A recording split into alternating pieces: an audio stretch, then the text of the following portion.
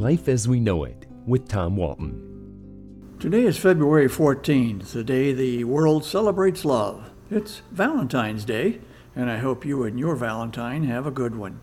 But have you ever wondered about the origin of this special day of romance? The story is a mishmash of religious history, with maybe a myth or two sprinkled in. Saint Valentine was a real person who died around 270 A.D., near Rome, although he did not pass peacefully.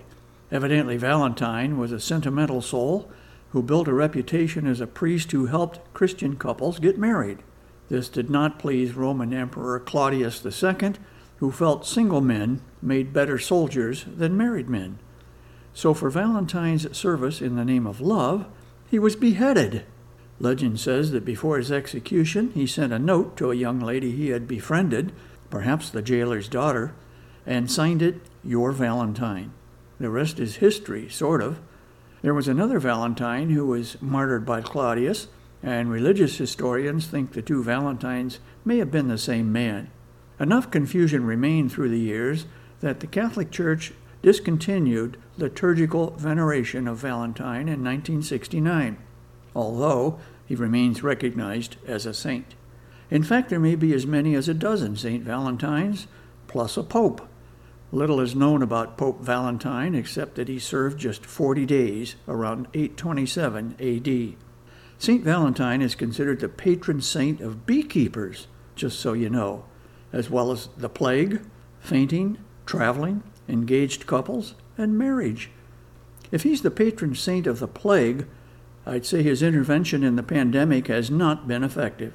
Here are 3 more fun facts about Valentine. First, his skull is actually on display at the Basilica of Santa Maria in Rome. Remains identified as his were found during an excavation of a catacomb near Rome. Following custom, bits and pieces of his body were distributed around the world to the Czech Republic, Ireland, Scotland, England, and France. He's all over the place. Second, English poet Geoffrey Chaucer might have invented Valentine's Day. Researchers say no record exists of romantic celebrations of Valentine's Day until Chaucer wrote a poem in the 14th century called Parliament of Fowls. The poem refers to February 14th as the day that birds, and we assume humans, find themselves a mate.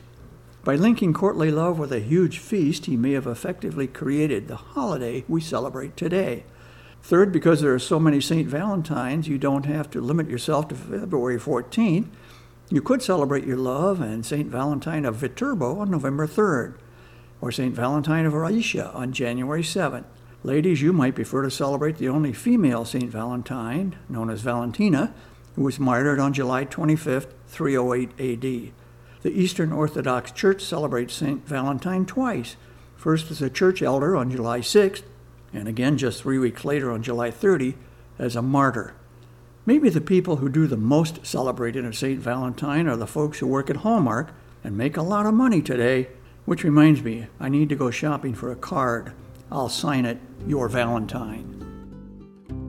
Life as We Know It is written and hosted by Tom Walton and is a production of WGTE Public Media. Life as We Know It with Tom Walton can be heard on WGTE FM 91 every Monday afternoon during All Things Considered at 5:44 p.m. Or hear past episodes at WGTE.org/life.